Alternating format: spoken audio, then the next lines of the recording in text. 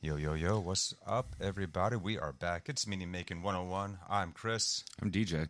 and today we are continuing our journey following John Vervaeke's Awakening from the Meaning Crisis lecture series. This episode is on the religion of no religion. Bum, bum, bum. What does that mean? We're about to find out. And I forgot my notes from last week. I left my notebook at home. So DJ here is going to help us recap our previous episode, and then we're going to jump on in. I'm going to get us live over on the Book of Many Faces over here. If I can get this notepad working as a mouse pad. Here we go, here we go. All the little things that we gotta do, you know. Part Where's of the the game. AI to do all this for us, man? I want to know. We're going live. What's up, Facebook fam? We are in the house. It's actually a podcast in our special series, Meaning Making 101, covering John Vervaeke's Awakening from the Meaning Crisis. This episode is on the religion of no religion. What does that mean? It's not anti-religious. We'll give you a little hint right there off the top. Well, it's like the difference between nothing and no thing.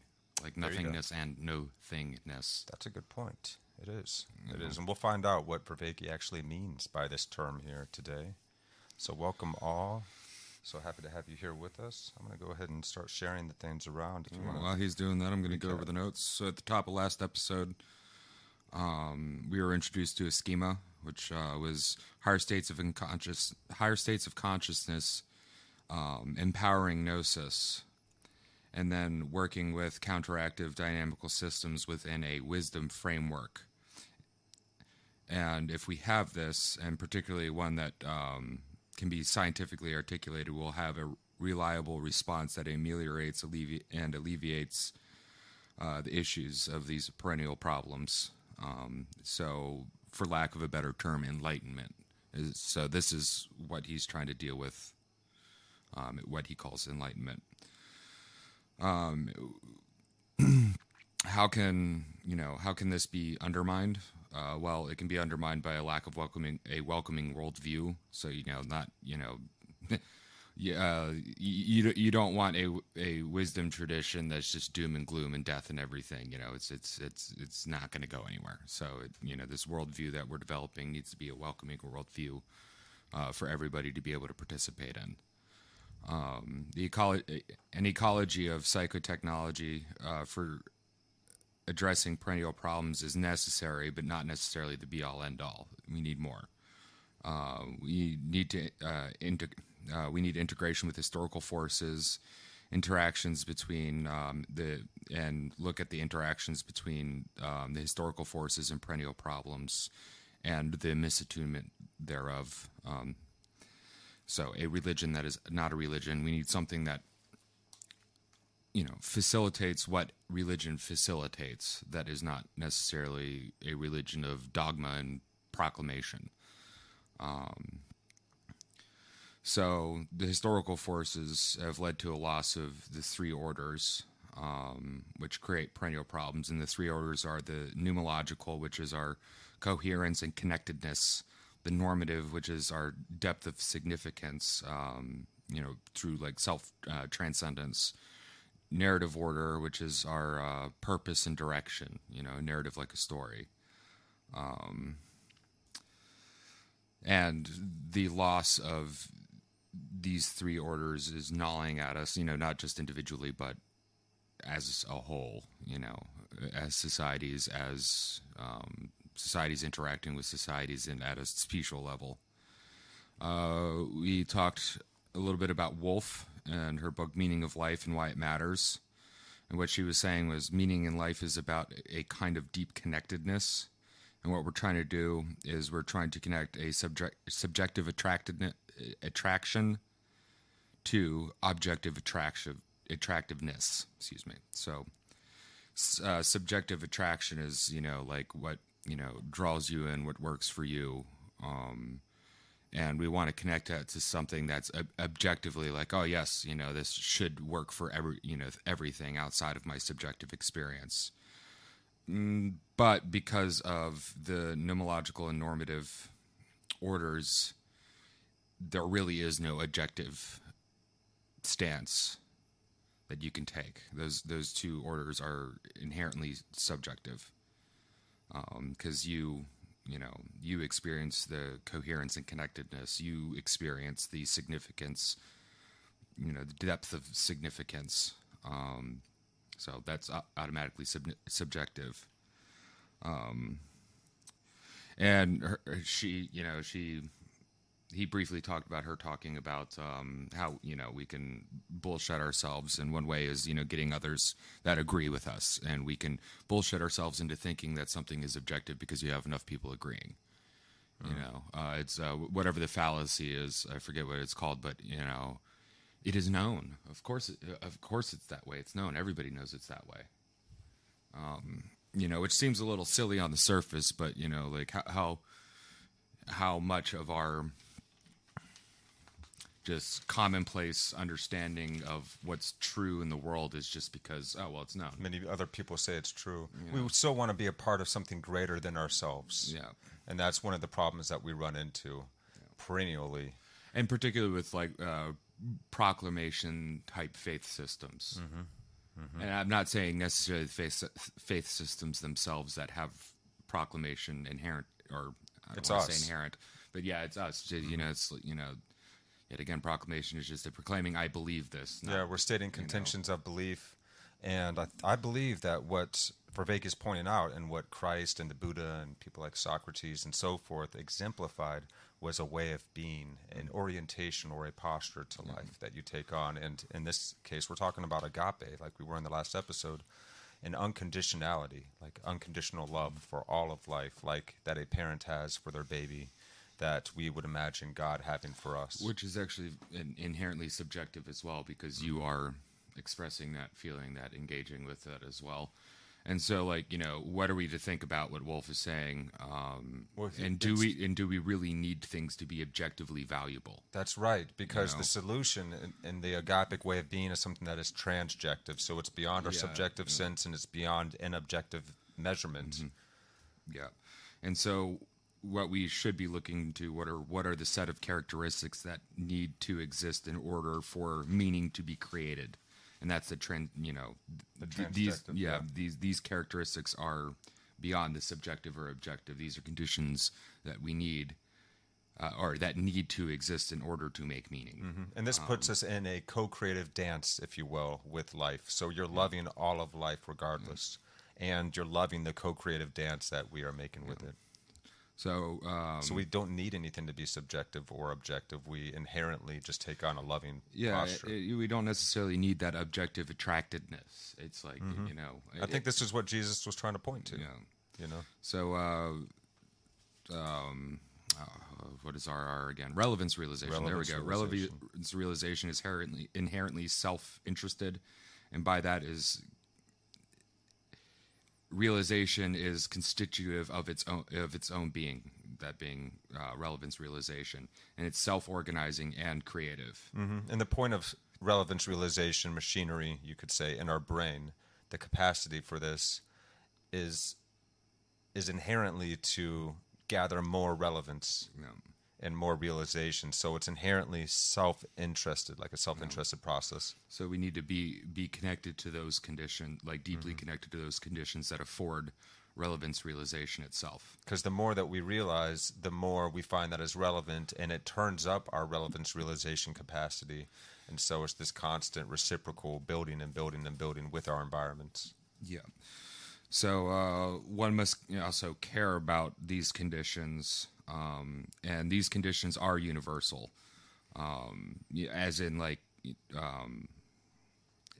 everywhere there are these, everywhere in every culture there are these same conditions that make meaning-making possible. Mm-hmm. They may be expressed a little bit differently, particularly in the narrative end of things. The stories are different, but what they're pointing to is the same. Mm-hmm. When we care, we are engaging in agape, loving the process of meaning-making and making persons. Truly being a person, making persons. And if it's only just making a person out of yourself, that's still enough, right? Agape is the cure to Wolf's insight and argument Like we don't need objective. It is. We don't necessarily need that in order to grow. That's in right. order to understand. It is the solution to the subjective objective dilemma. We don't need for things to be objectively attractive for us in order to relate with them and co-create with reality. So they talked about the need of the cultivation of agape. So by this he means the deepest appreciation and caring that is constitutive to the realization that makes the agent-arena relationship possible. So this caring is a necessity for the realization of what makes meaning making, or no, not meaning making, excuse me, it makes the agent arena relationship possible. And what gives us meaning in life and helps us be meaning makers in the world. So on historical forces, so we can use 4E cognitive psychology and the understanding of the theoretical machinery to address the historical factors. There's a man, Francisco Varela, not Varela, but Varela, in the deep connectedness hypothesis. He had a book, I believe it's his. My notes are a little bad, so forgive me if I'm wrong. The psychology of awakening. I believe that's what, awakening. That sounds right. So what are the insights of third gen 4E psychology and unpacking the 4Es, and how do the 4Es of third gen cog-sci address the three orders? And Vervaeke was saying that Varela was finding himself saying things that resonated with the philosophy of Dharma and Eastern Buddhism and stuff like that. And the three orders that we're referring to are the nomological, the normative, and the narrative. Yes, and Varela will actually use his own ease, if you will. So we have embeddedment. So the quote here, which is Varela, mind is not programmed software or rule-bound representation of symbols. Instead, the mind arises immediate coping with the world. Arises from immediate coping with the world. From the immediate from coping. or through, one of those two. Yeah. So dealing with the problems at hand in the relationship to the world at large. This is what we got, we're doing. And that is, fittedness within the agent arena relationship is dealing with these problems directly at hand. So the other three E's of cog-sci, so the first one is embeddedment, the second one first one's embodiment, the second one's embeddedment, third is inactive, and fourth is extended. So if we're talking about embodiment, your cognition is grounded in your relevance realization, which is grounded in a bioeconomy, and there are constraints within the bioeconomy, how your brain realizes relevance and your cognition. And it's embodied within the body of biochemistry. Yes. It first starts with the primary needs of this machine holding us around. That's right. Allowing us to move around. We constrain, so our cognition constrains information coming in constantly so that we can better fit ourselves to the environment. Cognition is embedded in biology.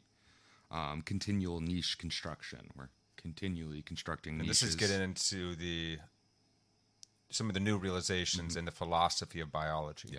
Yeah.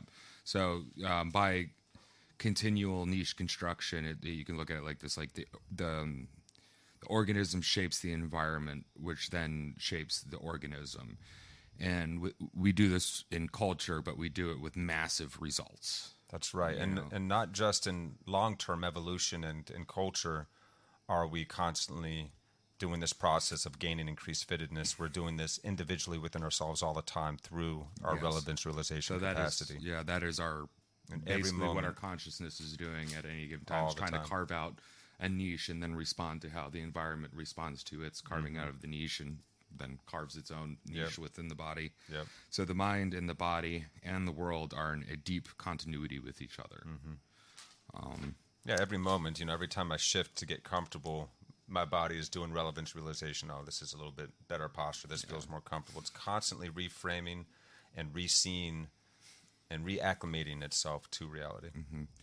So one of now it looks like vanilla. Ice, Vanilla, ice, baby. yeah, right. One of his E's is emergence. The mind emerges out of the embodied, embedded brain to a living environment through complexification. So our environment, and then complexification helps us realize what is relevant more. So I guess complexification is inherent in relevance, or environment complexification, is inherent in relevance realization. So there's a reintroduction to a vertical axis that isn't a two-world vertical axis at this point. Biology and evolution are self-organizing and self-making and self-identifying and self-optimizing. So I am a self-optimizing thing seeking the conditions to project and promote my agency. That's the self-identifying part of this biology. That's what our relevance realization is doing for us. It's helping us to self-optimize. And then it becomes reflective upon itself too. Not too reflective. And that's what we mean by relevance realization being inherently interested in itself, because it's just further driving up the power of that relevance realization machinery that we have in our cognition. So I have Varela's 4 E's: embodiment, emergence, and emotion. So now we're talking about the emotion. And the idea that there's a divide between emotion and reason. But if you lack emotion, you are incapacitated as a cognitive agent, because emotion prevents the combinatorial explosion of not knowing what is most relevant at the time. Like the whole story of a fire in your house.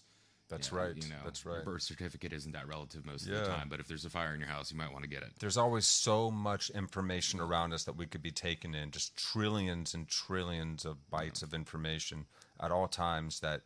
That's where the term combinatorial explosion comes from. The combination of different things that you could do in any given situation is so much that it's just explosive and it's beyond our capacity. So our cognition narrows and utilizes emotion to be able to recognize what's important to me in this moment. It makes obvious the agent and arena relationship and what's involved with so that. In the case of a fire,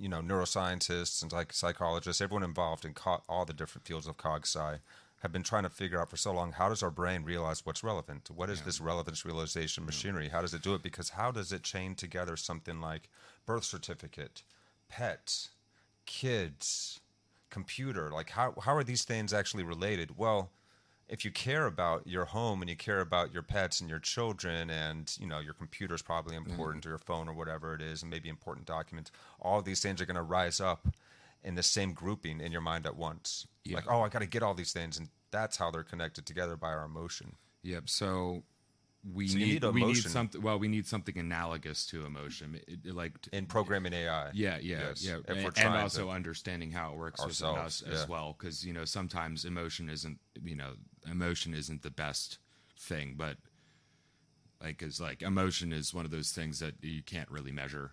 It's like happy. Well, how happy? What kind of happy? Yeah, it's all subjective. We have hormones. We're growing biological beings that know we're going to die one day. So how do you program that into a computer? And is that even a good idea for us to try? Who knows? That's up for debate.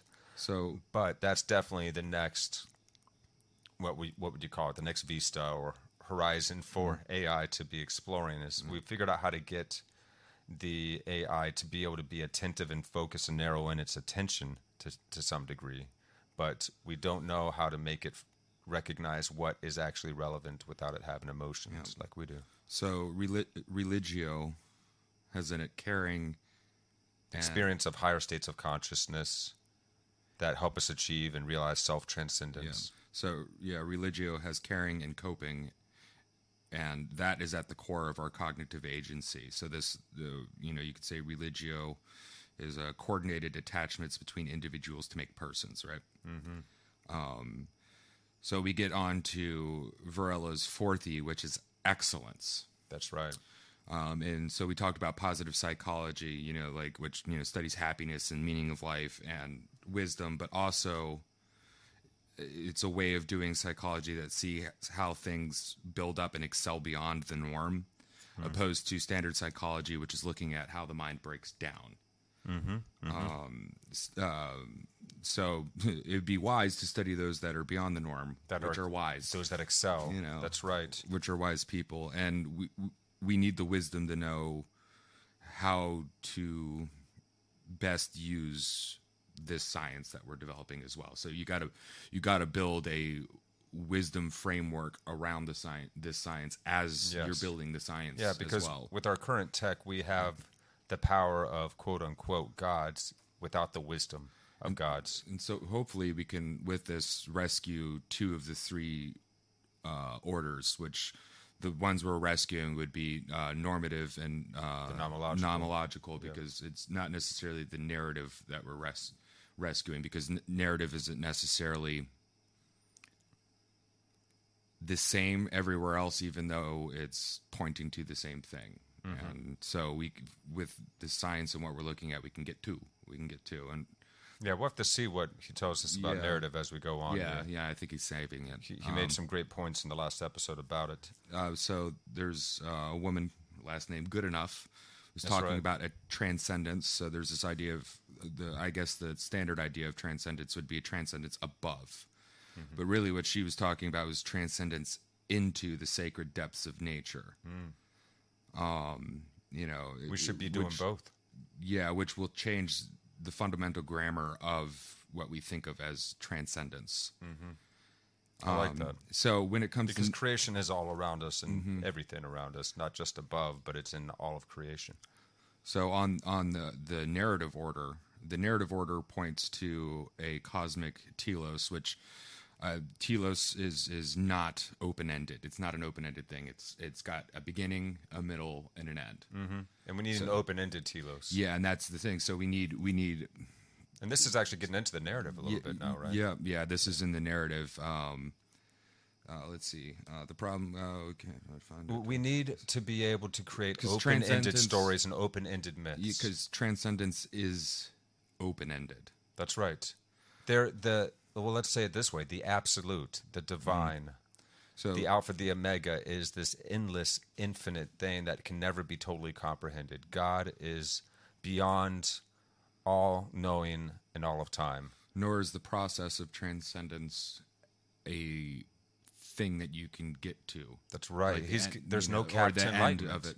There's no Captain Enlightenment. There's infinite room that creation has given us through which to grow into. So perhaps we should think of the narrative order as gnosis, an open-ended optimization. There you go. I like that. So the stories are not independent existing things. They may be different from culture to culture, but they're all...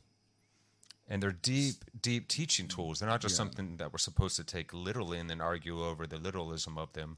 That's the trap that religion got into when it was trying to challenge scientific materialism as the scientific revolution began, and it started to say, oh, the world is actually this old, not what it says in your book. And then religious leaders were like, well, actually, we're going to start taking everything literally now and say this is what it is. So religion became proclamations of belief for us rather than a way of being. And that should be, I believe, the top focus. The highest focus is embodying that orientation to life. How do we optimize ourselves to the best way of being? And particularly, we need our myths to be open-ended. This is my opinion, particularly in a way that doesn't disregard base human natures as well. Because I think that was the problem with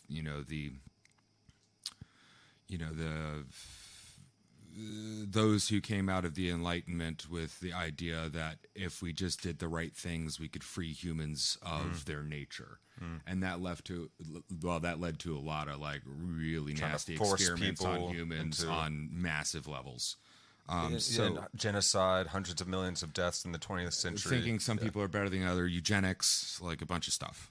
So this last little bit I have here, is it possible to move to a post-narrative? And by post-narrative, he means concerned with the depths. So post-narrative, concerned with the depths of things. So let's let these stories continually grow as we grow. Way of being. So is it possible to move to a post-narrative way of being?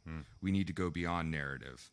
And he's supposing that higher states of consciousness and this feeling of deep at oneness might be the way to go for this, instead of a set narrative, an ongoing narrative. And there's nothing wrong with the narratives. Yeah. We're just not saying this. We're just saying that the story is ongoing, and that it's a dance right now that we get to take part in, that we are continually writing. Yeah, precisely. The stories are ongoing, even if there's a beginning, a middle, and the end, because you can read the same story many times and get different insights. They apply to us in different ages of history. We're continually returning to challenges we've experienced previously in human history, and they're in different contexts. So there's always going to be new information and wisdom to gain. Yeah, and so he's the last little bit here is like a flow of constant exaptation from fluency into insight, into flow, into a mystical experience, into a transformative experience, into a higher state of consciousness, ongoing. And that's like the flow chart of the solution to the narrative order issue we have. And because this whole episode is, that might be the solution to all three. Well, that is the solution to all three. Yeah, definitely. But that's the ongoing story. The ongoing story is, and then the ongoing when optimization. we come out of the higher stage of consciousness, we have a greater fluency, which gives us greater insight and greater flow.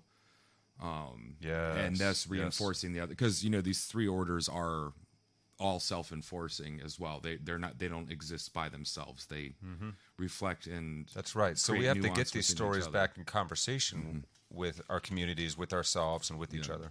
Yeah. So that was last week's episode. It was such a good episode. It was a lot too. And you brought up the two-world mythology at one point. So so we have a vertical axis of understanding now with the two-world mythology is the idea that we're down here, and then the divine and heaven is all up there. Yeah, but instead we can have that axis, but now it's us moving and transcending through the axis, and not in a way of leaving this world and moving on to the next, but continuously adjusting and optimizing our fittedness into this world as we come to a greater understanding of as it. we even transcend. Yes. Yeah. So it's just one great thing. We're not separating anything in our new configuration and our new understanding of reality. Because that breaking apart and separating has caused us a lot of turmoil. There's a lot of competing over which version is right. But if it's an ongoing mythology that we're all writing and realizing together, that changes the orientation entirely. I was talking to a buddy of mine yesterday or something like that. We're just talking about religion and other things like that. And, I said something and it came to mind. But the idea of heaven as a stopping point, end point, scares me just as much as the idea of hell, frankly. Because the idea of, you just get to this place and only some people get there. And all you get to do is just watch people that are alive and see who comes up next. And it's just like, man. The idea of burning in everlasting hell never seemed fair for someone that chose the wrong religion or made some mistakes. But I find both. I find both just as terrifying. Yeah, I just don't see like a merciful God being somebody that would punish people eternally. And I think that the idea of eternal punishment in the Bible is just trying to say a really long time, or it's going to feel like a really long time because you're out of space and time at this point. There's some interpretations of what hell is. So we could relive our mistakes. Most of what we think of as hell in the modern era is because of Dante's Inferno. Right, that too, But there's other interpretations of hell that I can agree with, which is the willful separation from the source, absolutely, from God. Absolutely. But that I don't think will last forever, because if you willfully cut it all off, well, how are you going to get back to it? You've willfully cut yourself off. But you can't, because it's all one thing. You Yeah, know? but you can, go into a different state of If you see it that way. existence that isn't a continuation. It's just something that rots down and gets reused into something else, and that's hell. I would think there's always a way what's- back. what's I the- don't think what's the worst the pu- ultimate mercy, the ultimate You can't- embodiment of you mercy. can't wouldn't- rescue something that doesn't want to be rescued. Yeah, but once you die, you're not a person anymore. You're not a human body anymore. You're a soul, which is We a know fragment. neither whether we are or we're not. You're a soul, which is a fragment of and the I'm whole. not saying hell comes only when you're dead. Yeah, well, of course, I agree with you there. I think that it's what we can make of our own lives, in this 'cause- planet, But what's the worst punishment you can give to a kid? But anyways, I don't, and I disagree with that kind of literalistic take from the Bible of I don't believe that's what they're trying to convey there. I think that what is being conveyed is that it could feel very well like an eternity. But of course, the infinite, merciful love of creation will always invite you back home once you've learned what you need to learn. Your soul is literally just a fragment of the whole, and it's never totally separated. It can't be. Lucifer it's always been the ultimate. Lucifer willingly separated himself from God. Yeah, and that again is like a teaching tool for us. And I think it could be an aspect of reality as well. But the greatest love you can have for your child is to sacrifice them to their own choices. Sure. Unfortunately, Sure. But eternity is because I do eternity believe in free is will. the ultimate level of overkill, which I think is it's also childish to Well, think that I could quit. it's a teaching tool that's going to tell people it's so bad to do this that you absolutely do not want to. So you give them the connotation of eternal suffering, but really eternal burning of your skin off. No, that's without it Dante's ever going- Inferno. Like yet again, it's mixing a bad. I think Dante's Inferno is absolute garbage as far as the understanding of the And nature somebody of correct me then, human but there's suffering. scripture in the Bible that points to eternal burning and suffering. It depends on who's your translation. Which translation. As I'm going through, I'm realizing the translations we will have are to totally study ourselves. freaking different. But let's jump to another subject before we jump into the episode real fast, because there's something that you said also when we were referring to Buddha, and I remembered a quote from Buddha: "Compassion leads to wisdom, not wisdom to compassion." And we could often think that it would be the other way around. It would be that wisdom leads us to compassion, but no, it's actually compassionate understanding is what widens our awareness, widens our consideration. When we're willing to put ourselves in other shoes and see from other points of view, we're literally widening our total awareness. So that is how compassion, understanding, unconditionality, willing to see everything without an immediate judgment can lead us to more further understanding and thus wisdom. Yeah. Well, yeah. You don't have to be overly smart to be compassionate. No, you You don't have to be overly capable to have compassion. You don't have to be, some guy who sits up on a hill and prays under or meditates under a waterfall for 30 years to be compassionate. It's that little simple thing that resides in all of us that we can nurture, that we can then gain wisdom. And you're right that we definitely don't have to be the Buddhist monks studying for 30 years in the cave, or we don't also have to be super intelligent to become wise. It doesn't matter what your intellect level is, anybody can become wise. Yeah. And I believe that wisdom is more important than intelligence, because intelligence without the wisdom to wield it is incredibly dangerous. And intelligence without compassion, well, we've got a lot of examples of that. Yeah, we do. A lot of scientists. Oh, interesting little fact. Did you know surgeons tend to the field of surgery has more psychopaths than any other field. Whoa. Yeah, because you give people a chance to cut other people open. It kind of draws a certain type, And not disturb them, like they're fine with it. Yeah. Yeah, and enjoy it. Which, And enjoy it. I do enjoy breaking down animal carcasses into their constituent parts to be eaten, but I draw my line at like human. Like if I have to, I will. Like if it's like if your leg's got to go because like you got acid on it or something because like the alien came after you and got acid blood on you. Yeah, I'd chop off your leg real quick. Okay. But You wouldn't eat it though. No, it's already ruined by the acid. I don't know. I thought that's where you were going. I'm on the fence about cannibalism. If it's bad enough and you're already dead, maybe. But you ain't got no fat on you, so I don't want none of that. Fair. If I die in a Fair. if I die, or if I get in a plane crash over like Alaska or something, I hope I got some big old fatties on my plane. make a skin suit out of you. Oh God. The dark thoughts. Yeah. The humorous, humor is a way we deal with horror, and I see a lot of horror in the world, and Oh, I yeah, won't say and it it's drives my dark celebrated. humor, It's- but it definitely complements It's one it of the like most salt and popular butter. kinds of entertainment.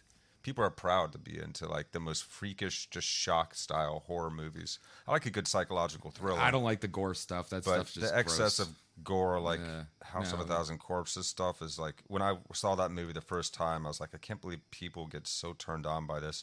And I was watching it also disturbed, like this can't be good for society. This cannot be good for us to celebrate It's this. basically legalized snuff films where people don't actually die, but it's No. as close to a snuff film as you can get. And it's also a lot of eye for an eye stuff. This guy did something bad that was very cruel and Well, you notice torturous and insane. So doc- I'm going to do something cruel and torturous and insane to get him back. But if you're thinking that cruel and torturous and insane is wrong in the first place, then why are you going to reciprocate it? oh, and because it just- feels good, yeah, we're so dumb. You poked We out need my wisdom. eye, so I'm going to poke out your eye and your family's eyes, and then I'm going to Then sew all- them then we're all together into a blind. big body. Yeah. And Brilliant. Yeah, that's going to make the world better. next for movie is going to be Human Spider. the little ones and the people that come after us. Yeah, I'm not down with like the super gore stuff. I like Silence of the Lambs and that end of thing, and like Alfred Hitchcock and stuff that gets you like Genuinely psychologically scary stuff. Still, because Yeah, your I'm imagination is down. way scarier than seeing guts spilled out. I Right. just think that's It's gross. funny because when I was a kid, I was like, I thought that guts and bombs, going off and all that was like, I was so excited by violence, and I guess that makes sense when you're an adolescent. It's it's priming you to be ready to be Yeah. or to be a hunter, and that's definitely deep in our DNA. So I can get that, but I certainly grew out of it. It's kind of funny how that happens, and you hear the stories of the old warriors that are done fighting, but they're happy to guide the younger warriors. All right, fam, let's jump on. This is going to be episode 39 of John Vervaeke's Awakening from the Meaning Crisis. We're getting into a deep one now. This is the religion of no religion. Here we go. Hope you're all ready for this. Bing.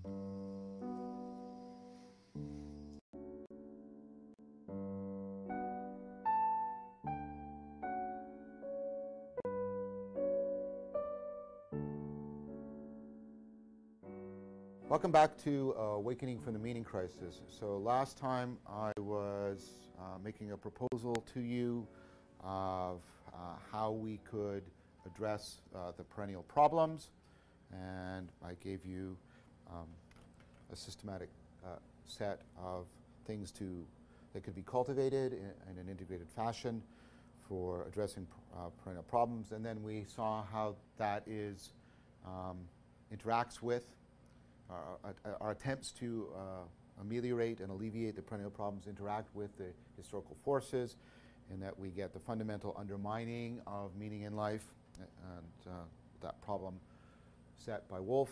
And then I proposed to you that there was a response to that in terms of the notion of agape. And then I moved into the direct addressing of the historical forces, looking about for recovery of something like what the three orders did for us. And then I proposed to you that if we took a look at 4E cognitive science, third generation cog sci, and in particular some of the insights afforded from that by insights afforded by 4E cognitive science, third generation cog sci, that were pointed out by Varela in his article. We can see ways in which we can get a worldview that strongly situates our meaning-making processes within it, legitimates it. We talked about how we can recover something like the nomological order and the normative order, and how perhaps we can move to something post-narrative, an open-ended optimization that is seeking for a depth of realization rather than a historical combination. And I propose to you bringing with it the notion that good enough, bringing with that whole project of responding to the historical forces and trying to bring with it a new notion from Goodenough's work on transcendence into rather than transcendence above or beyond, and how that is resonant and consonant with the picture that we've been working on together. A couple things remain that are central. One, of course, is to give an account, a cognitive scientific account of wisdom, because of the wisdom framing that is needed for both the cultivation of the responses to the meaning crisis and the use of, interpretation of, grasping the significance of the cognitive scientific framework. So we need to develop an account of wisdom together. And I also said we need to talk about this notion of getting something that's a religion that's not a religion, and what might that look like. So I want to address the second point first because I have less to say about it, not because it's not important. I have less to say about it because it's very tentative, and I want to try and talk about it in ultimately a suggestive fashion. I'm not trying to found a movement or anything ridiculous or pretentious like that. There are many people, though, who are writing books about this idea. I recommend to you John Carse's book, The Religious Case Against Belief, which I've already recommended. There's Unger's book on future religion. There's books like Religion for Atheists, in which people are, I think, and I mean this in a serious sense, but they're trying to play with what would this might look like, a religion that's not a religion, and how can it help us to address it. Even people like Richard Dawkins are trying to propose, that we should cultivate an ability, ultimately poetic ability, to engender wonder and awe that is consonant with the scientific worldview. So a lot of people are trying to get some conceptual vocabulary and theoretical grammar going for this. So I do not see myself as offering anything definitive or authoritative, but on the basis of what we have done together, I'd like to try and offer some suggestions of what this would look like. So remember, why are we setting this problem? Well, we for many of us, right, and the group that I self-identify as the nuns, having no religion, nevertheless, a large majority of those people are still spiritually hungry in important ways. Returning to organized religion is not a viable option, and part of that has to do with a lot of the history that we've traced out. And pursuing pseudo-religious political ideologies and utopic visions is also not viable, precisely because of the trauma of the 20th century and parts of the 21st century, and the clash of the pseudo-religious ideologies and the way they drench the world with blood and torture and horror. And so I propose to you that nevertheless we need to do something like what religion used to do. We need a comprehensive set of psychotechnologies that are set within communities of practices that allow for the comprehensive transformations of consciousness, cognition, character, and culture in a way that is analogous to religion. That is what we're looking for, something that can do all of that. Because that is what we need. That kind of transformation is needed today to address what Thomas Bjorkman calls the meta-crisis of all the various crises that we are facing and that are interacting with each other in what looks to be an increasingly accelerating fashion and having an increasingly deleterious effect on us individually and collectively. So that is part of the problem. And what would it look like, the religion that is not a religion? Again, as I said, there are many people who are taking a stab at this or trying to get a grip on this. And so I am just seeing myself as contributing to, hopefully to that, helpfully to that dialogue. So part of it, I think, is, and this is of course what I tried to do, is to acknowledge the centrality of religio, and that there is there's an important role for indispensable mythos in the activation, accentuation, acceleration, appreciation of religio. And so I think that is something that should be acknowledged as what we would be looking for. And this brings out an important contrast I want to discuss. Sorry, not equal. Religio versus credo.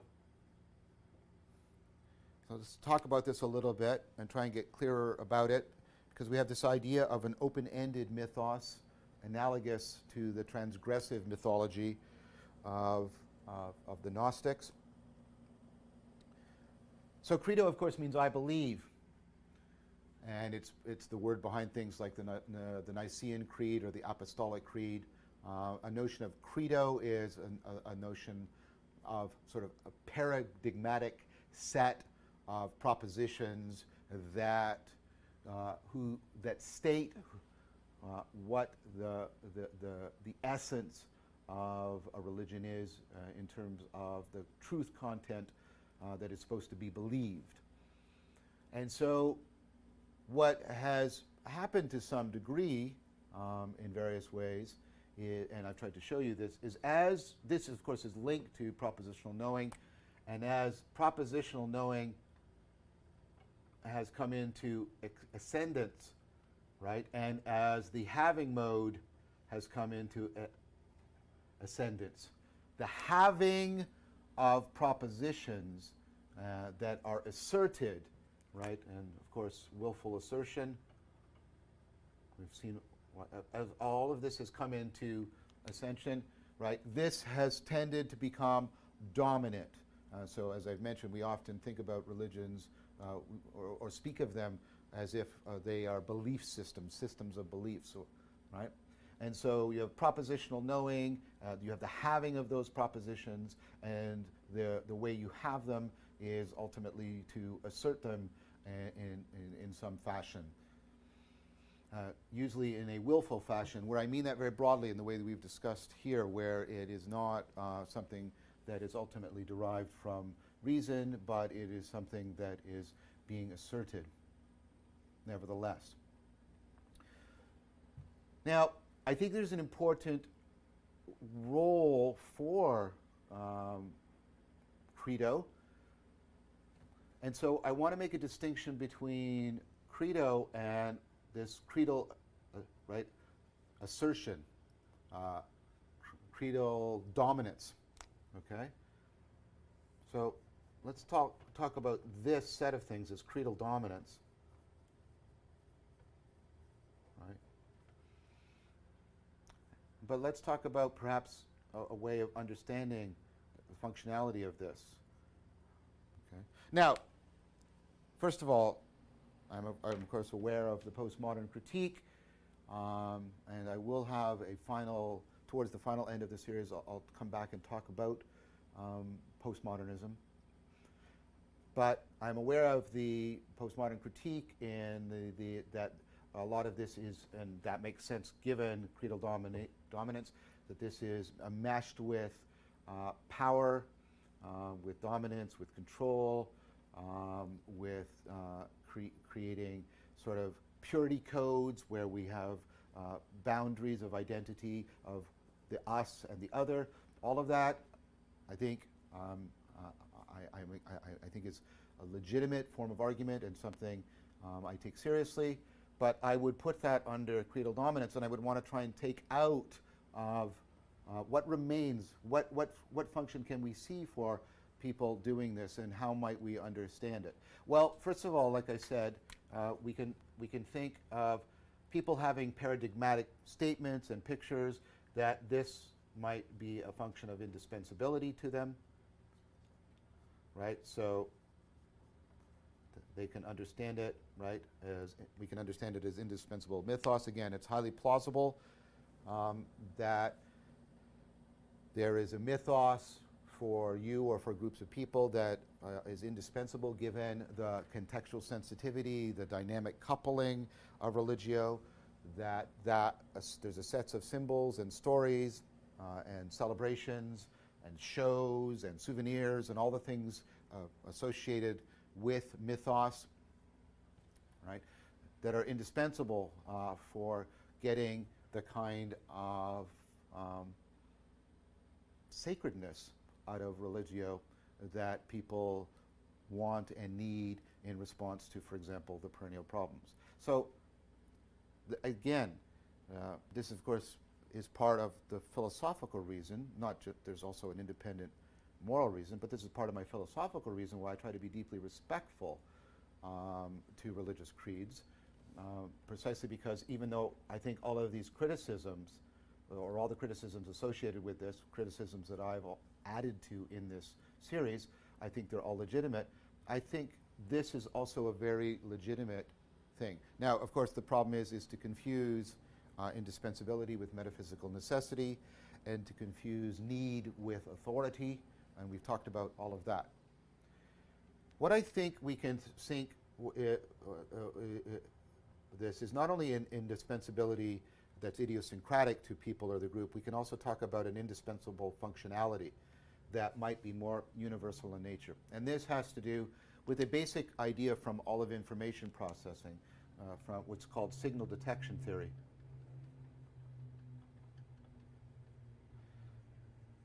So signal detection theory is a theory that basically argues that we're always facing perennial problems when, and I mean that to allude to the perennial problems that I've talked about here. Whenever we're doing information processing, there's aspects in which the information is, and this is no contradiction, there's simultaneously too much information, but there's often inadequate information, like you're not seeing all of my body right now, right? So the information is simultaneously overwhelming and partial. The information is often ambiguous. It's unclear if that information is the information you need, or you're being misled in some way by information that's similar but not in the relevant way to the information you're looking for. So all of these things point to an important general conclusion. Now I'm going to have to use two terms here. I'm going to use the word signal, and this means information I want. Information I want or need.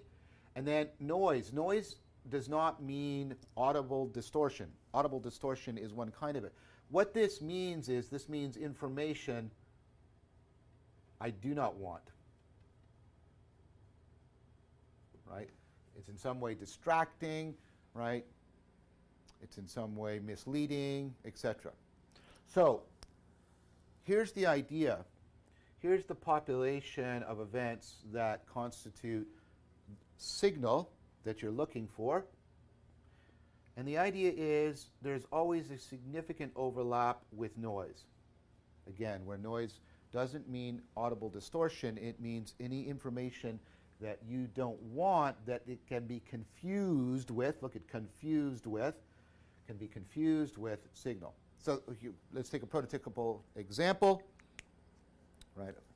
A prototypical example is this. You're a gazelle, and you hear a noise in the bush.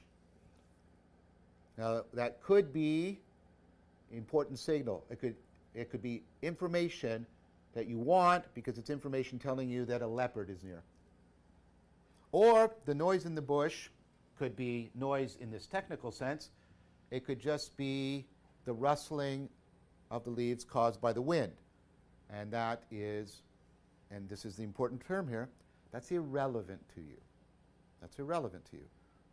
That might be signal for somebody else or something else, but for you as the gazelle, it's irrelevant. See, being signal and noise, of course, is a matter of relevance realization.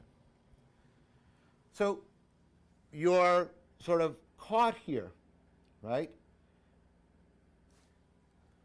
Because if you're the gazelle, what you're experiencing is this zone right here, right? This zone of overlap between the signal and the noise. You don't know what it is. Now, what you can say is, well, what I'll do is I'll get more information. And there's a sense in which that helps, but you have to also understand that there's a diminishing return here. Because any new information that I try to get to resolve this will also suffer from this problem, right? And this, of course, goes again towards you can't ultimately get certainty, et cetera, okay? Also, the more I regress and try to get signal about my signal, about my signal, about my signal, the more time I'm taking, and often time is an important constraint. So first of all, you can't ever escape this problem, and as you try to reduce it, you have to put in a lot of time and effort that can ultimately be too costly for you. So the idea is there's a sense in which every act, even an act of perception, is to some degree risky. It's a gamble. And this is part, again, and we talked about this, Tim Lillicrap, Blake Richards, and I, in the paper on relevance realization. This is part, again, of the issue of, trading off between various contingencies. What's the trade-off here? Well, the trade-off is I have to set the criterion. So the criterion is basically, what I do is I put a dividing line, a decision line. Remember, decide ultimately means to cut. And I'm going to include everything, right, to the left as signal and exclude everything to the right. Now, what's the problem with that? Well, the problem with that is, of course, I'm now opening myself up to different kinds of errors. Okay, so one of the things I can do here is if I set my criterion too high, for example, I will treat a lot of noise as signal. Okay.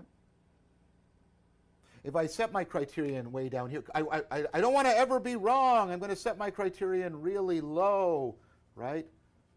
Like here, right? I'm going to set that way I'll never, the problem is if I set my criterion so I exclude all possible noise, I'm going to miss a lot of valuable signal. Okay. The other issue that comes up, so where do you set the criterion? Well, there isn't an algorithm for that. Because part of the problem is those different kinds of errors are differentially relevant to you depending on the context. Let's go back to the gazelle. You have two gazelles. You have Bill, the happy gazelle, and what Bill wants to do is basically, right, wants to avoid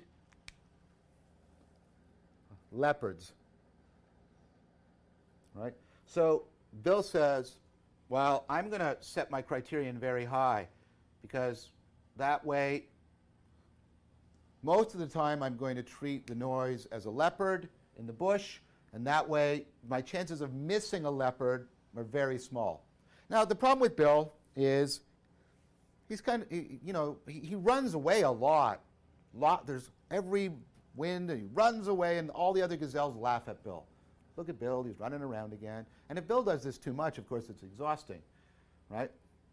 Now, in contrast to Bill the gazelle, there is, let's call it Tom. And Tom is the really epistemically oriented gazelle. Tom will only act on the basis of what Tom truly believes. And so Tom is going to be very skeptical, and set their criterion very low. And Tom says, I'm only going to believe what I'm really confident in and certain of, right? And that way, this is what's going to happen. So what happens for Tom is all the instances where the wind is blowing and Bill runs away, Tom laughs at Bill. Aha, aha, silly Bill. The problem is Tom is missing signal by setting his criterion so low. And one of these times, there's a noise in the bush, Bill runs, Tom begins to laugh, and as he's mid-laugh, there is a leopard on his back, sinking its jaws in a death grip on his neck. Because you see, in this context, not in all contexts, but in this context, missing signal is much worse than mistaking noise for signal. See, there's two kinds of errors. I can miss signal. I can mistake noise for signal. When I do this, right, that's Bill. Everybody laughs at me. That's a cost, and I'm using a lot of energy. But if I miss, right, if I miss the leopard, I'm dead. And that's much, much worse. So that's why most gazelles are like Bill rather than like Tom. They set the criterion way over here. They're willing to make a lot of mistakes so that they do not make very many misses. Now, there's other situations where where it'll be reversed, where a mistake is much more costly to you than a miss. And so what you need, right,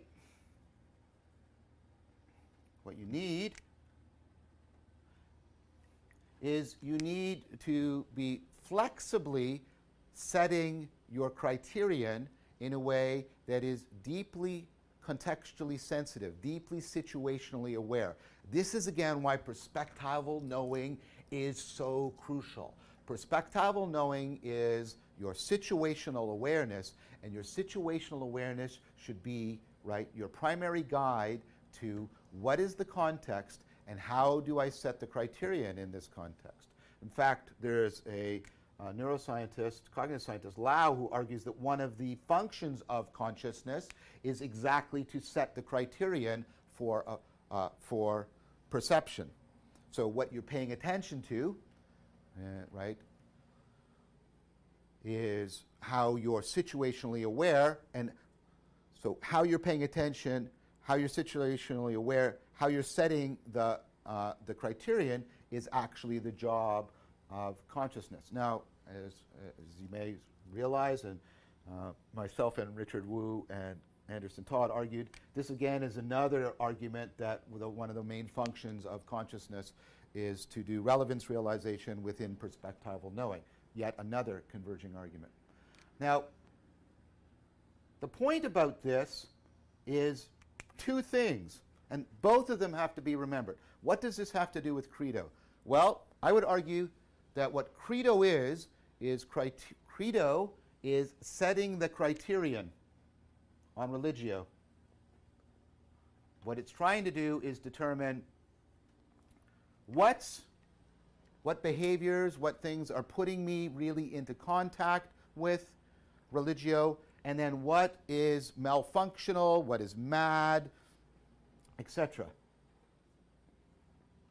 Now, the issue is we have to set the criterion. That's inescapable. And one way to do this is to do it in an absolutist way. One way to do this is to say there is a final way, a final place, an absolute place to set the criterion. I think you can see from the argument given here why that is a perilous thing to do.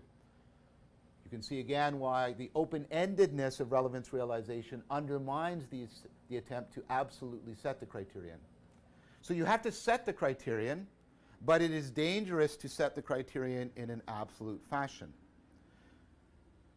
So if we can acknowledge this, we can acknowledge that we will set the criterion with our mythos, but, and that's one half of Credo, but we should not ever try to set the criterion in an absolute or final manner, which is what happens in creedal dominance, because that is ultimately to misunderstand the functionality of setting the criterion.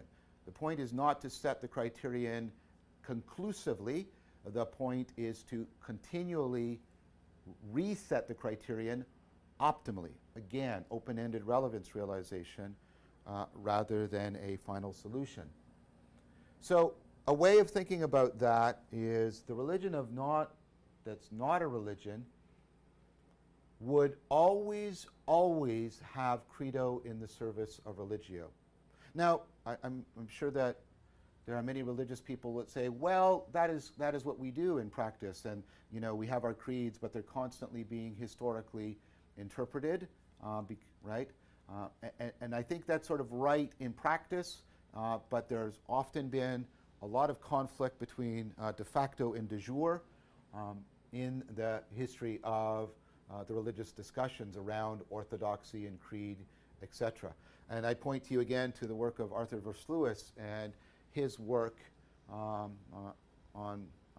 the way in which the West's history of pursuing and persecuting heretics, people who do not set the criterion as we do, has actually helped to foreshadow and train the West for totalitarian regimes and totalitarian ideologies. So I point you again to his historical argument for how that came about.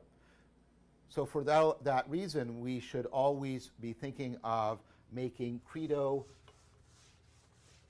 clearly and comprehensively always in the service of religio. That would be helped, as you can, I think, see, by being linked to a notion of sacredness as being grounded in an inexhaustible, open-ended optimization rather than in some absolute state of perfection. Ooh, that was long. So we have to optimize sacredness, our sense of the sacred. Wow. That was already 30 minutes, and that flew by. And that's a lot of notes. All right. Why study this problem, the religion problem, the religion of no religion problem? No, it's because we need to develop an account of wisdom to solve for and help ameliorate the meaning crisis we find ourselves in. Well, so we want to consider what a religion of no religion would encompass. Yeah, and, we got to look into the problem of religion because many may not see it as viable, particularly because of all the trauma of the 20th and 21st century, and or even the trauma of if you've heard the term recovering Catholic. I'm a recovering Catholic. Okay, so returning back to traditional religion might not be viable for some, so we have to figure out. Yeah, for many, because we have an increasing number of the nuns, and that's not N-U-N-S nuns. That's the I don't believe in anything. The N-O-N-E-S nuns, no religion. We need a comprehensive set of psychotechnology that are set within communities of practices that allow for comprehensive transformation of consciousness. Absolutely, because we still need what religion used to do for us, which helped us cultivate a sense of wisdom and awe, and an individual's grounding within, let's say, a familiarity group that can help you, a community of people. The communitas. Because that's one thing that religion is really good at doing is building a sense of community between people. And we've definitely lost that. We have 1.5 million different communities right now. There's different communities on the Facebook, different communities within the YouTubes, different communities, the gamer community, this community, that community, even lost but we don't actually have in any modern philosophy. Yeah. Because philosophy means the communal love of wisdom. So it's the love of wisdom, philosophia, love of wisdom, but philo is the type of love that is a relationship, friendship kind of love. So it's one that's done in a communal fashion. This is so enriching for our cultures. So we do need something for the spiritually hungry, because we find so many people saying, well, I'm not religious, but I'm spiritual. So people are still obviously still leaning towards, there's got to be something. I just got to find a way that relates to me in these modern times. And now we're going to consider why organized religion no longer is the option that's going to cover all the bases for everybody on this planet. Nor are our pseudo-religions, our ideologies like Marxism, a solution for what's happening in our modern age. So we need a comprehensive set of psychotechnologies to help transform our character and our culture in a way that is analogous to what religion used to do for us. So religio versus credo. So we're talking about credo. What does that mean? It's I believe. It's a perspective, or it's a propositional knowing in the having mode, and is willful assertion. Yes, of what should be believed as far as this or that religion is so concerned. it's not necessarily from reason. It's from just pure assertion. It's willful assertion, and it's definitely coming from that having mode orientation rather than the being mode. It's absolutely propositional type of knowing, and we're seeing this willful assertion of belief take on religion becoming super dominant in our world today, and not just in religions, but in all kinds of ideologies. This party, that party, so on and so forth. And so that creedal dominance, you could Yes, it's not derived from reason, but it's asserted nonetheless. Yeah, you could see that. It's like how say you're an activist for whatever cause that's, and I'm not talking about the high level ones that know the literature or are in deep. I'm talking about your normal street poster holder. They just say things. The bandwagon jumpers. Yeah. Yes. So the creed has this dominance, and it has a functionality to it. It's all about power, dominance, control, us versus the other. Yeah, but there is a certain amount of control that does serve a function. I won't say the function is good or bad. There is a functionality aspect to credo that we should separate from the credo dominance mode of propositional knowing and willful assertion, because whatever region we have for taking part in religio, which is ritualistic endeavoring towards a sense of the sacred, the reasons for it must be compelling. And that's why people got so stuck on that propositional assertion mode, is because, of course, we're looking for compelling reasons to get people in touch with the religio. But today we're going to need something that is a little bit more open-ended. Yeah. What was the term? Indispensability mythos. Yes. So, to a certain extent, credo is indispensable. It allows us to have, our celebrations and our souvenirs and our things that your celebration is a time to get together to get with people and celebrate. But then you have, your souvenirs and things that are, what do you call them? That are symbols, that are tools in order to get you into a mindset to keep track of information that would be too much for your brain. But we shouldn't be confused with the metaphysical necessity, the need for this, the necessity we have for something that's beyond just this. For religio, for a relationship with what is beyond us and what encompasses and unites all of us. So we do need compelling reasons for religio, for taking part in this kind of spiritual work. And to a certain extent, there are certain things that, I don't want to necessarily say it this way, but I can't say it any other way, that we do need to make, or we need to, it is indispensable, the proclaiming things is indispensable for us in certain circumstances. Actually, for the most part, we need to be able to, say, okay, well, I think this and believe this and really mull this over and do that. I guess the problem comes when you just stop. Accept baby Jesus into your heart. When you get absolutist over it, it's closing off any further conversation or consideration. We gotta keep the conversation open ended. We got to be able to invite everybody into the conversation, and never think that we've gotten to the end of our understanding as a species. I mean, we're always going to be learning more and gaining further wisdom, even about the ancient texts and the ancient myths that already exist. So we went to signal detection theory, which is, we're always facing these perennial problems. Yeah, You these know, recurring problems. There's either too much info. Well, actually, it's both. There's too much info. Like, you know, like if you're looking at me right now, I've got a shirt. It's got a certain quality of texture. We're sitting in certain type of chairs. The lighting's a All certain way. All facts. this. Yeah. There's just way too much. But then also the other end, like what he said, you know, from the waist down, there's not enough information. So at the same time, there's too much and not enough.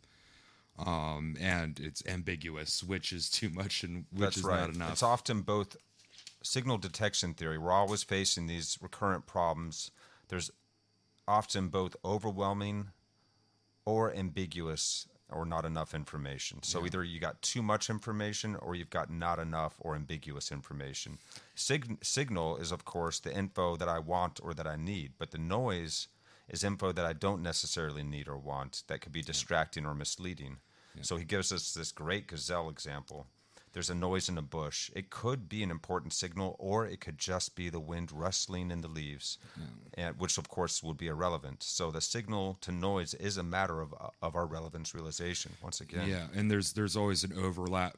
There's always an overlap between signal and noise. And in Yes. the case of the gazelle, it's that rustle could be the wind or a small critter, or it could be the leopard. and you don't know that zone of overlap is I don't know And yet. then there's the cost of, you know, like, well, if you're running at the wind all the time, You're wasting using up all your energy. bioeconomy. Yeah. And also, any new info you get will suffer from this problem. Is it noise info or is it Right. signal info? So we need a way to narrow in on what's relevant. And the more because- you regress into, like, take the time to really figure out whether it's signal or noise, the more time it takes, or Right. the more energy Right. it takes. So there's a Exactly. cost Yes. to it as well. Yes, there's the time cost to figure it. It's a risky. Just perceiving is a risky game. That's right. Every act, even the act of perception, is always a gamble. So the trade off that we have between signal and noise is setting the criteria. So what he calls the decision line is this line that cuts between. So if you set the line too high, like too much into the noise end of things, you're just getting way too much noise, and it's, you know, not useful. If you set it too low, you lose signal. You lose. So where to set the You lose line? signal. And Yeah, there and is you no- lose new information. Yeah, exactly. And, you know, where do you set the line? And there's no algorithm for setting line. There's no perfect little equation that you can, you know, put to know exactly whether it's the leopard or, you know, the breeze. That's right. So he continues this. It's like, so if Gazelle 1 Bill sets the line too high, he's always fleeing and running away, wasting Yeah, energy. he's letting too much noise in. Every time he hears a rustle of the leaves, he's freaks out, freaking out. and then, you know, and then Tom over here is just laughing at him, and Gazelle Tom sets his line too low, and it's just like, it's just the wind. He Every time. only acts That's on what just the he wind. truly believes and already knows. So his noise Until he input hears is the low. growl. He misses signals that could be important by setting his criterion too low. He laughs at the noise and enter the leopard that's biting him. Then eats him, and he does, and eating then him, well, yep. he's got the signal now that there's a leopard, but unfortunately, it's too Right, late. it's too late. It's Yeah, attached you're to right. him. So there's two errors: missing signal and mistaking signal for noise. Yeah. Now, most gazelles have their criterion high, just like deer do. You know, they'll move at the slightest thing. in this circumstance, missing signal is worse than having too much signal. So we need to be flexible in how we set Yeah. criterion. This is why perspectival rather than propositional knowing is so important. Perspectival knowing is our situational awareness. Yeah. You know, we need to set it in a way that is deeply contextually sensitive. And this is what your consciousness does through Constantly perspective. narrowing in and then Expanding zooming out. back and then Well, narrowing in. and one thing is if you're sitting there and there is no breeze and you hear that, Oh boy, now you have two different signals That's because you right. have no That breeze, confirm and likelihood of your a predator. consciousness says, "Oh, but there's no breeze tonight. What is that?" That's good. That's a great example. So we need to be flexible in how we set our criterion. And Lau stated that one of the functions of consciousness is to set the criterion for our awareness, to be able to do relevance realization within our perspectival knowing. Yeah, So credo is setting the criterion on religio yeah, to determine what puts us in contact with religious experience and what isn't putting us in contact. Yeah, and he went over two, and I'm going to just do it real quick, but This is a great part. two ways to do this, right? There's an absolute final place to set the criterion. That's right. And that's very perilous and ridiculous, and it's a bad way to do it. And That's the how absolutist, you get- totalitarian. yeah, the most awful things we've seen are coming from that. Yes. The second way, which is the better way, is to continuously set the criterion optimally. So as you're going, and not the most or the least, but the optimal for any given point in time that you're at. So yet again, very perspectival. From your perspective, what you're going through, you need to be able to set this line to be able to sift it out as you're going. Yeah. Because when we get too absolutist, you get things like what happened during the Holy Wars or manifest destiny and things like this. Yeah. There's this super absolutist belief that's happening. That's this proclamation, and you're excusing all kinds of horrors. Yeah, or in order to get the job done. There is no God except for the revolutions. Right. Yeah. There you go.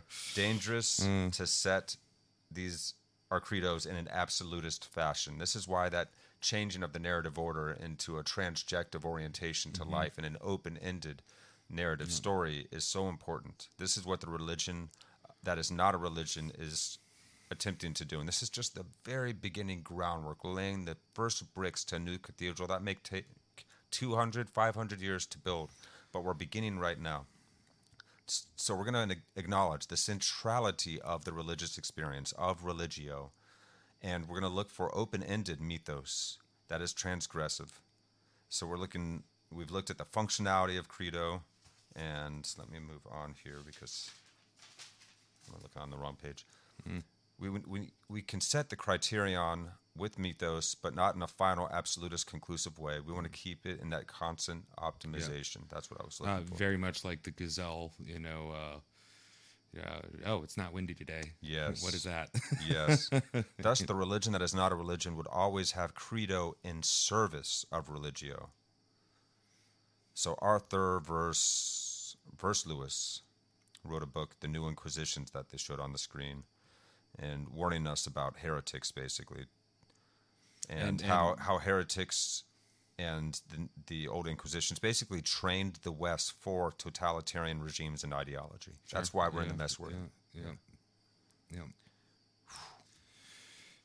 Talking about breaking it down, though, man, because now we're getting into solving for the postmodern critique, some of which have some relevant points, but the solutions that we've been offered so far by postmodernism is just more like Marxism, and it's not working. And maybe they're not necessarily solutions; itself. They're just proclamations. They're sometimes they're good points that they're proclaiming. That's right, but we're not getting into our being mode, into a perspectival orientation in a way that we can actually approach solving these things. So we got to get to postmodernism or metamodernism, and that's really the stage that just get humankind is in right now. Get rid of the word modern, because modern architecture sucks. And I mean modern period architecture. That stuff sucks. Modern art sucks. The postmodernism, after the modernism sucks. Let's just.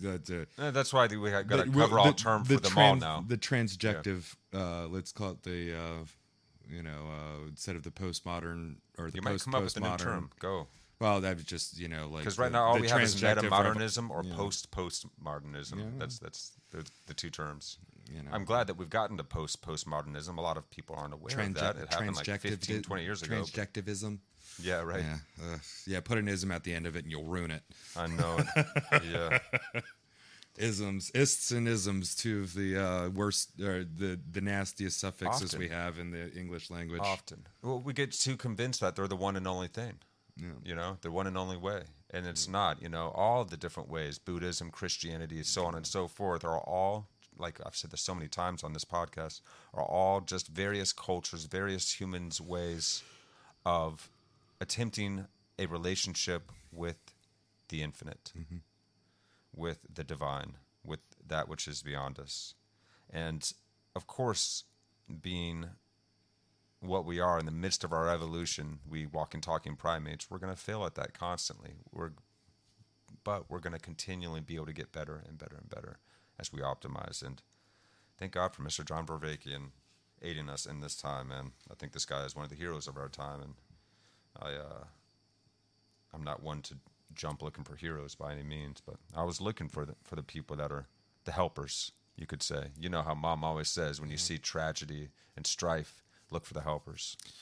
So we're at 3011, and that will segue us into the 3 levels of mythos. Right on. Let's go. All right, guys, we're jumping back into this episode of Awakening from the Meaning Crisis. If you guys are enjoying the show, make sure to like and subscribe us here on Actuali, and go over to John Vervaeke's page. We've got links on in our summary here. Go ahead and give Vervaeke some love as well, because he's got a lot going on that follows this series, such as his After Socrates series and many examples of actual circling dialogos style conversations, which is a new form, or not a new, but a resurfacing and a reviving of an old way of communal conversation that humankind has largely forgotten about. But it's an incredible tool that we have at hand to be able to engage our distributed cognition, our collective intelligence, get it all working together. All right, fam. You're at a good spot, right? Yeah, I think I'm good where we're at. So here we are, guys, jumping back in. Next, I think that the religion that's not a religion should, when it's crafting its mythos and understanding that credo is always in the service of religio, it should always understand the mythos as being beholden to sort of the 3 levels that we've been talking about here. So you have the unconscious level, right? This is the level at which relevance realization is taking place. Right? Most of the relevance realization that's going on for me, I do not have introspective access to in any way. And this, of course, is the grounding of my participatory knowing. Of course, you can become conscious of your participation, but that's not what I'm saying here. I'm saying that the processes from which I emerge as an autobiographical ego, and the world emerges as an unfolding arena, right, are ultimately below the level of consciousness, and that's where the participatory knowing is happening. And then, of course, there is the level of consciousness, and this is the level of salience landscaping. And, of course, this is the level of perspectival knowing. The perspectival knowing is grounded in the participatory. And the perspectival knowing, with the situational awareness that I've just talked about, of course, makes possible the procedural knowing. These are tightly intermeshed as well. This is where I am, right, consciously directing my interactions in order to appropriate affordances given to me at this level, and I'm appropriating those affordances by cultivating skills so that my coping turns into skillful interaction. My coping caring becomes skillful action and apt sensibility. And then, of course, this passes into the cultural level. This is the level of distributed cognition.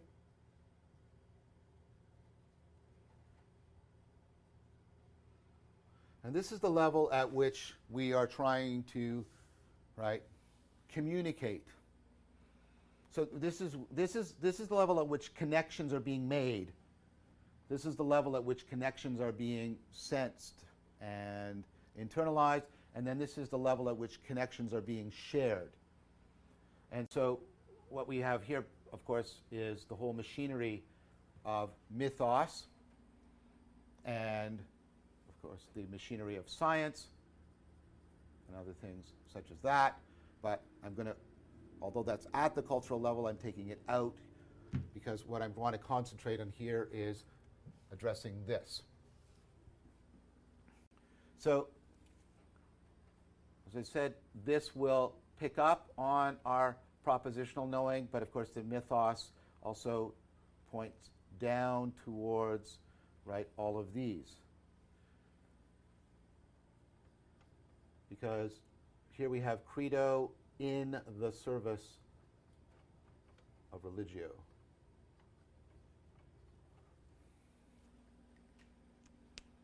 And so any mythos is going to understand itself this way, if I'll put it horizontally, as always in the service of religio, which means it is always going to also be directed, if you'll allow me, downwards, right, to the procedural knowing, the perspectival knowing, and the participatory knowing. So it should be a mythos that is explicitly committed to both of those in an integrated fashion, that the credo, the paradigmatic propositions, the paradigmatic pictures, right, are always in the service of religio, and that the mythos, therefore, is directed towards accessing, activating, accentuating, right, appreciating the procedural knowing, the perspectival knowing, the participatory knowing.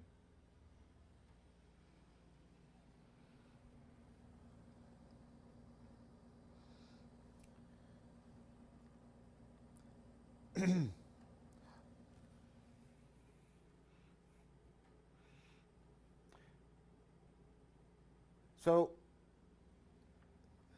it should be, given the argument, it's very tentative here. What it should be doing is once you've got this programmatic framework in mind, then what it should be doing is cultivating an ecology,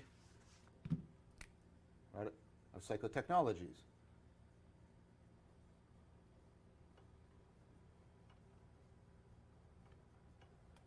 An ecology that it is designed to be both top-down, it reaches from the propositional down to the participatory, but also is open to and allows bottom-up emergence from the participatory up through the perspectival, through the procedural, and into the propositional.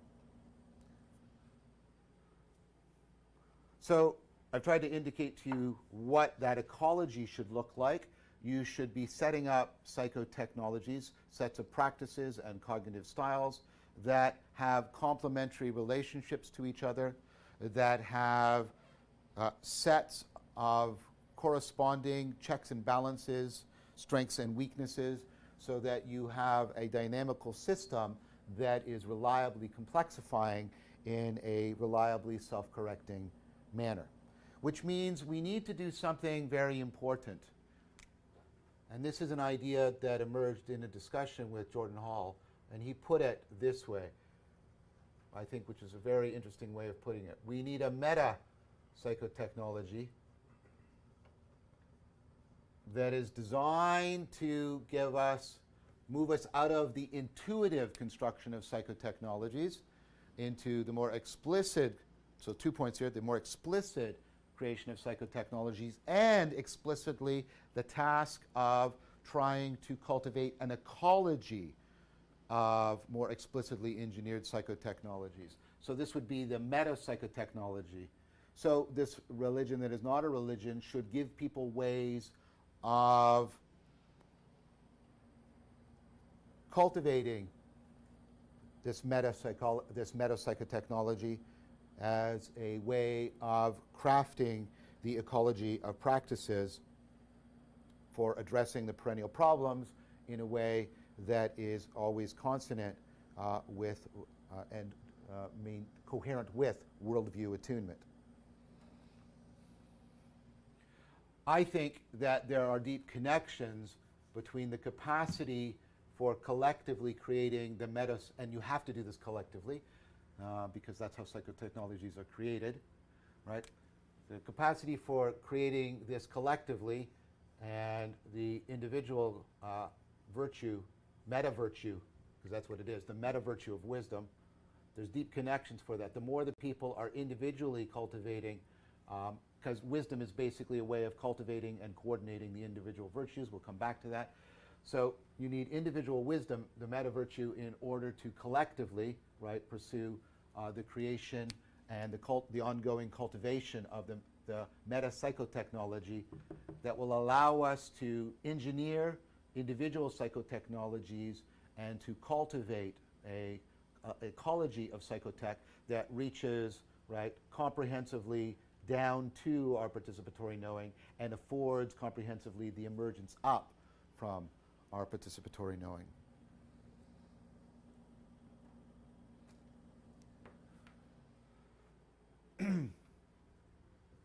So I think those are some very general structural features.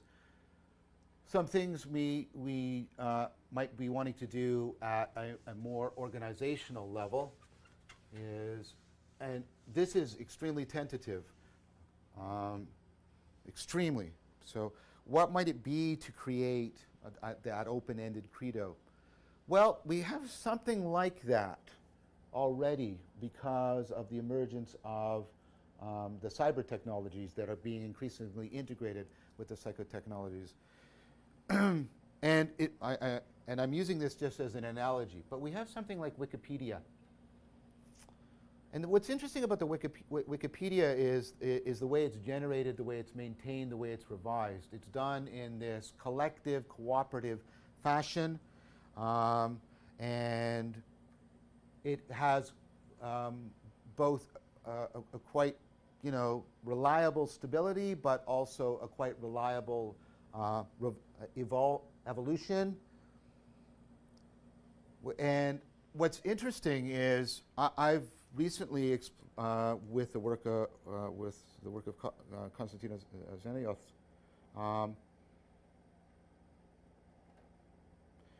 created something like this for one of my courses.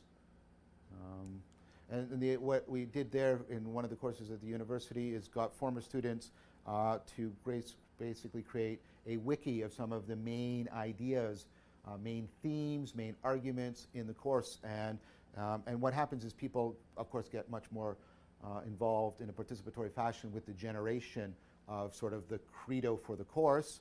And what they also do is, is they create something like the Wikipedia that gives people much more interactional and evolving content to work with. So you get sort of this presentation of what's paradigmatic and prototypical for the course, but in this collective, dynamic, and ongoing fashion.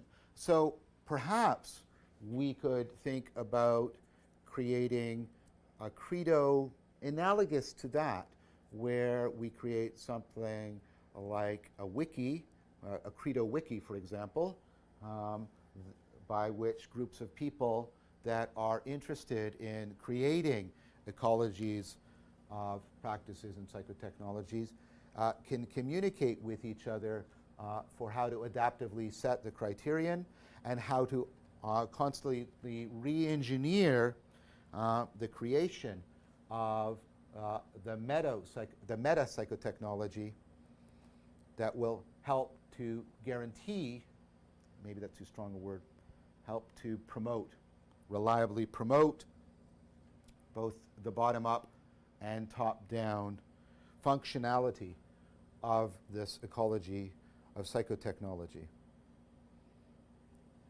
Maybe that could be set in conjunction with a co-op structure of these various communities where they are co-opting together to create a shared curriculum, a shared credo in this wiki manner, and which they are also trying to afford a kind of synoptic integration, a shared vocabulary, not imposed as an ideology, but to allow for transformative and bridging insights and discourse between the various groups so that they might be able to afford each other's development and enhancement.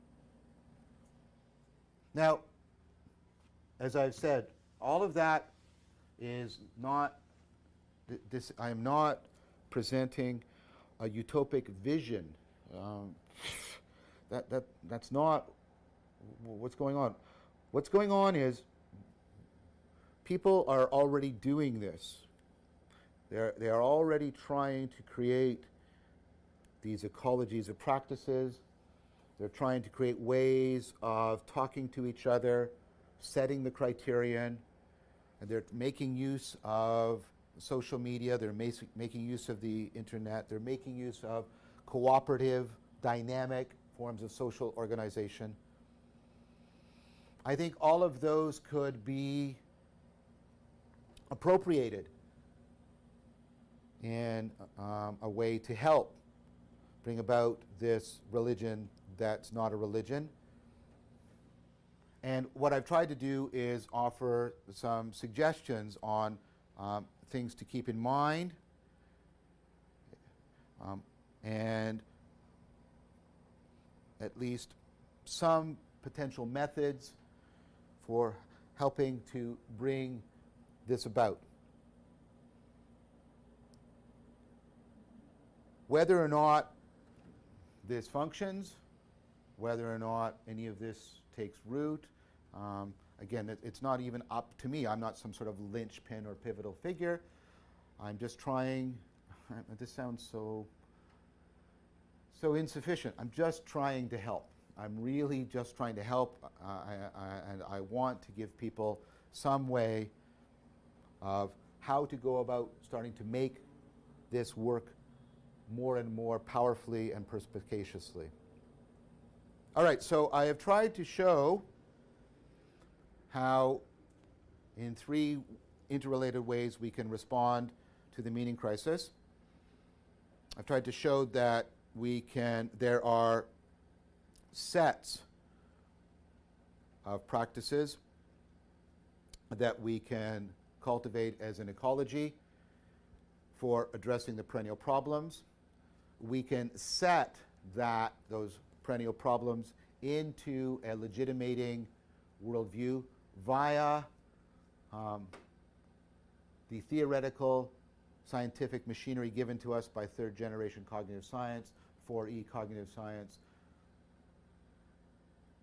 and that all of that can be set practically within the project of trying to bring about the religion that is not a religion in terms of, like I said, some suggestions about some structural features of what we're looking for and some organizational features of how to try and initiate that and get that going. This is ultimately going to come back to the dialogue that I'm going to set up between what I've argued for here and some of the other prophets of this religion beyond a religion that's not a religion, like Tillich, Jung, I would argue, also Corbin, and perhaps aspects of Barfield. And the godfather of all of that, of course, are people like Heidegger. So that's going to be something we're going to come back to. But we need to do something else now that I've constantly been putting aside, because it also is going to be involved in the process that I have been proposing to you, and we've said it throughout, which is the cultivation of wisdom. And as we've seen, the cultivation of wisdom as a meta virtue is deeply resonant with, right, the communitas cultivation of the meta psychology that is needed for the ecology of psychotechnology. And of course, wisdom is also needed for the project of enlightenment, as I've already mentioned.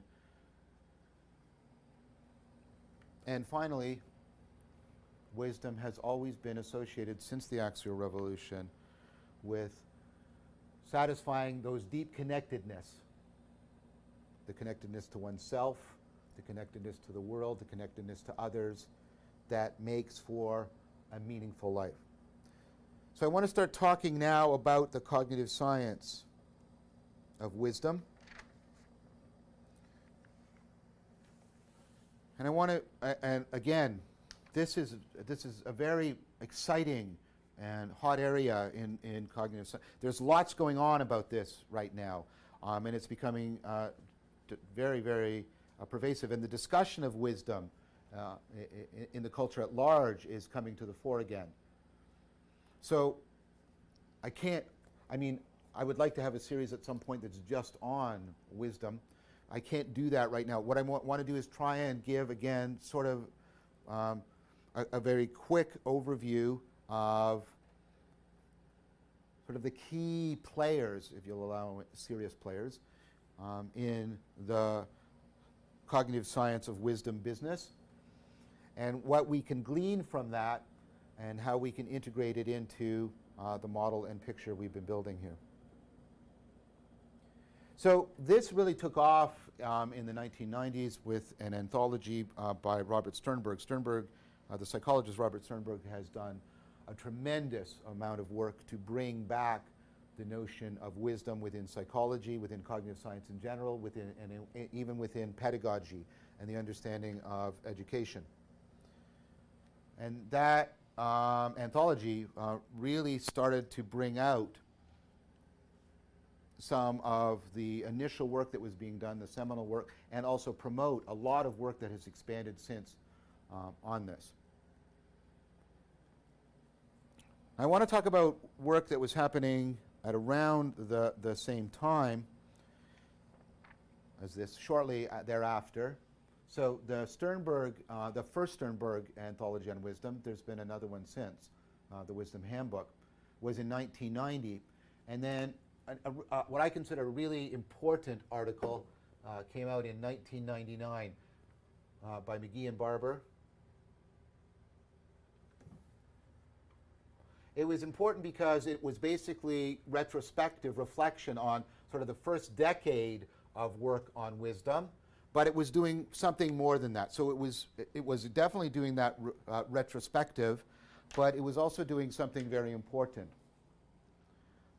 Something that is so resonant with what we've been doing here together. Because what they wanted to do was they wanted to try and link two things together in a very powerful convergence argument. They wanted to look at all of what they called the a priori theories of wisdom. Our way of understanding that, I think, is very easy just by seeing what they looked at. They wanted to look at all the philosophical theories, and we've looked at quite a few of them. So we have an understanding of what they're talking about. We saw the Socratic theory and the Aristotelian and the Stoic, right, and the Platonic. So you have the philosophical theories of wisdom, and of course that's appropriate because philosophy is the love of wisdom. But they also wanted to look at, right, and there had been about 15 years, because the anthology comes out in 1990, some work had been going on in the 80s, and then it starts to really take off. But you've got the psychological theories.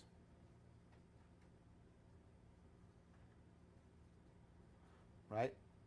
Now these are very conceptually driven. They're very sort of top-down. These, of course, are much more empirically driven, bottom-up. And what they were trying to do was they're trying to set up basically a reflective equilibrium between them. They're trying to find through a coordinated investigation a convergent theme, both from all of the philosophical work and all of the psychological work. So looking at all of the philosophical work, what does it converge on? Same thing with the psychological work, and then can we draw it all together in a reflectively coherent fashion? And they did. They make a very powerful argument. They go through and they make an argument that what all of these theories converge on is seeing through illusion. That the core of wisdom is the ability to see through illusion. Where this means, of course, much more broadly. They're not meaning primarily here visual illusion. They're meaning, right, cognitive and existential illusion that is caused by self-deception. So seeing through this. And of course, because wisdom is a systematic notion, and this is something they are going to explicitly argue about, this is systematically, right? So not just this illusion or this self-deception, but a systematic seeing through of self-deception. And then in something that Leo Ferraro and I published in 2013, we argued that this, of course, has a strong implication that should be filled out here, seeing through illusion and into, right, some sense of what's reality, or at least what's more real. And because you can only know if you're seeing through illusion if you come to something that you regard as being less illusory in nature. So this is directly the systematic, right? Seeing through illusion and into reality. Now notice what this is. This is a very profound, meaning both deep, and pervasive, meaning across many different instances of where you're trying to solve your problems, achieving your goal. This is a very profound kind of insight. It's a systematic insight that we talked about when we talked about higher states of consciousness.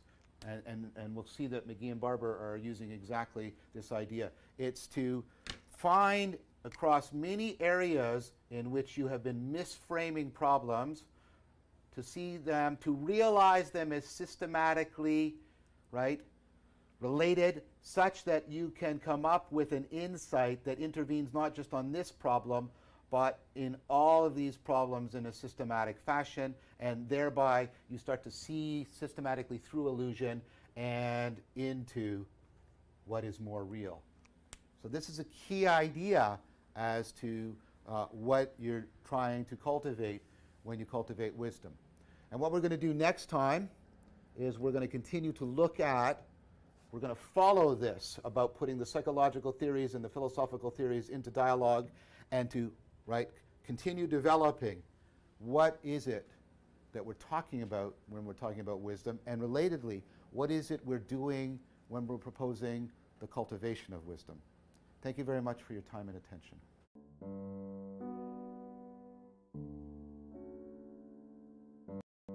Meow, meow, meow, meow, meow, meow, meow, meow, meow. Ruff, ruff, ruff.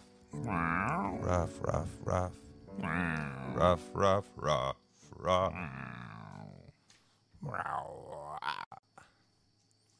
All right, fam. Another episode is behind us. We've only got 10 left. We can start the countdown now. Oh, man. We're going to be up to episode 40 next week. This is awesome. And man, was he talking fast in this episode. Yeah. So three levels of mythos is where we left off. Yes, here we are. So there's the unconscious level, which relevance realization takes place, and it's a participatory knowing. Not like what he's saying, you can become aware of your participation, but that's... Yes, this is where the connections are being made unconsciously. Mm-hmm. So most of our relevance realization takes place unconscious. Like, we pick up on, what is it? I think yellow out of the corner of our eyes best. Like you don't realize it, but you're drawn over. Mm-hmm. Like that moment before. Yeah. And then there's the conscious level, which is your salience landscaping. Yes, which is standing out of what is salient to us or important to us. Now I see the yellow. Why is that yellow? Oh, that yellow is fruit. I am hungry. This is our perspectival knowing, whereas the unconscious level is the grounding of our participatory knowing. Yeah. Yes. And it's also the consciousness level is also our procedural knowing. Yes. And our skill cultivation. Yep. And where our connections are made. Yes, the participatory builds to our procedural knowing, and this allows us for coping and caring conscious actions. So basically the unconscious level connections are being made, the conscious level connections are being sensed, and skillful action and apt sensibility is being evolved. And then we get the cultural level. which is our distributed cognition, our Yes. communication, our sharing of the connections we have realized. Yes. So this is where the connections are shared. So connections are being made unconsciously, connections are being sensed consciously, and now on the cultural level, distributive cognition is the process in which our connections are being shared. So this is our myths. Yeah, This is so- also science, And our so on. and our machinery of mythos also goes not just into our distributed cognition, but then also into our procedural and our perspectival and our participatory knowing. So it all feeds back Yep. down Back and and up at the forth. same time, Yes. or back and forth if you don't like the down and the up. And the mythos is a propositional knowing that touches on all these other forms of knowing as well. Yes. So credo in service of religio. Mythos. We need a mythos that is explicitly connected to the perspectival, the propositional, the procedural, and the participatory. Yeah. Are various types of knowing that should be in service of religio, of the religious experience. So once we have this framework in mind, it should help us to cultivate an ecology of psychotechnologies that is both top down and bottom up. Yeah.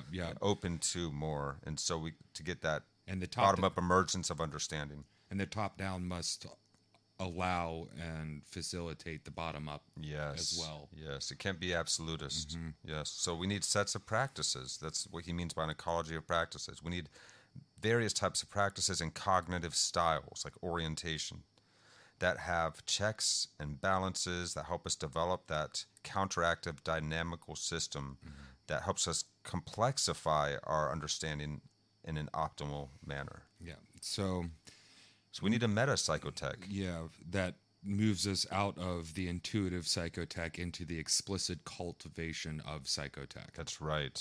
To be Yeah. able to engineer these psychotechnologies that aid us in that further cultivation, as DJ was saying, of not just individual psychotechnologies, but the Yeah. whole total psychology as well.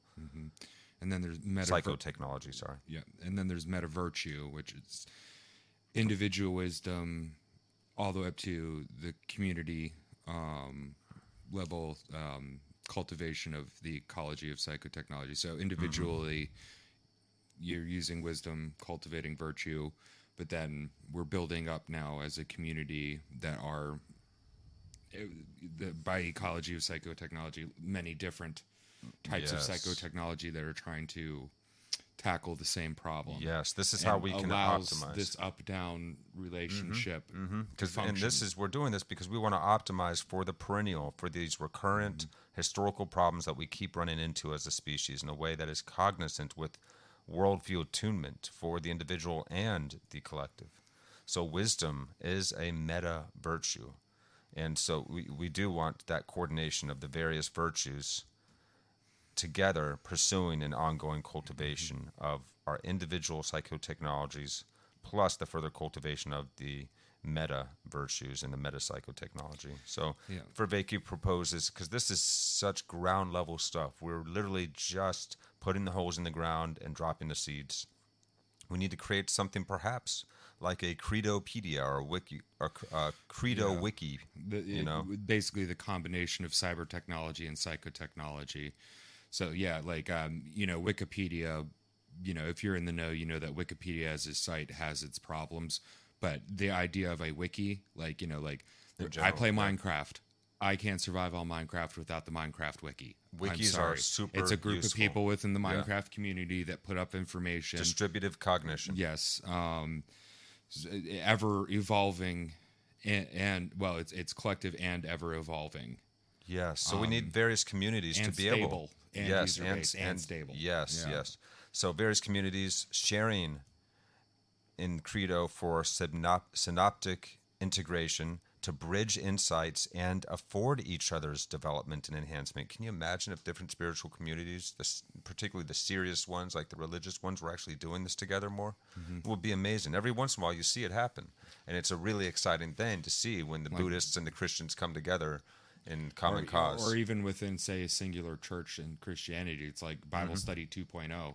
Yes. You You have whatever United Methodist Church Bible Study Wiki page where, instead of just sitting there for the Bible, no, it's like people are cross-referencing stuff, putting more information, allowing giving you more context, insight, and discourse, and a shared vocabulary. Yes, which is important because it's like a lot of the times when trying to talk about things, particularly like I would consider this a higher level university lecture stuff. And there's a lot of lingo in here that if you're not in on the lingo, you're going to have a real hard time telling what we're talking about. But this kind of wiki system will allow you to be like, oh, what's that word? Bam. Somebody's already put it up in there. Different references of where it has come up in different literature, where it's come from, Yes. Yeah. Brenda and Graham Dempsey, who I know online, but I haven't actually gotten to talk to yet, I noticed had started a wiki for the Awakening series in some fashion, and I'm not sure if that is now defunct or if it's on pause or what's going on, but the point that Vervaeke also raises here, which I think is very important, and I did not see Brendan doing this at all. I think he was doing a good job at what he'd started. We want to be very careful of developing utopic visions. We really have to be cognizant of that curb that we run into in the past. We need something that is cooperative, that is dynamic, and that allowing the insights of various cultural traditions to form together in a dynamic, cooperative social organization. So, in responding to the meaning crisis, he laid out a few things we're going to need. We're going to need a set of practices to create an ecology to deal with these perennial problems. Yes.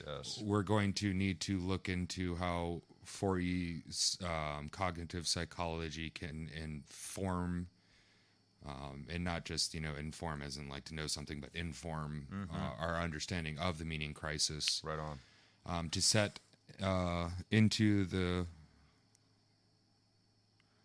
trying to decipher your hieroglyphs. Yeah. Hieroglyphs. Give me half a second. Set into this. Set into the project of bringing about the religion that is not religion. Yes. So really start getting into that, and the cultivation of wisdom, which is needed for insight, and it is and this is wisdom, is needed for insight and is associated with satisfying deep connectedness. Yes, so this is resonant with our need for communitas. Yes. And we also need a project of enlightenment for the human race. And this is actually what like Buddhism calls for. And I love that Christianity, Jesus was trying to help us about as well. We need a project for enlightening as many living beings as we possibly can, satisfying that deep sense of connectedness with the world and the self, for greater meaning in life.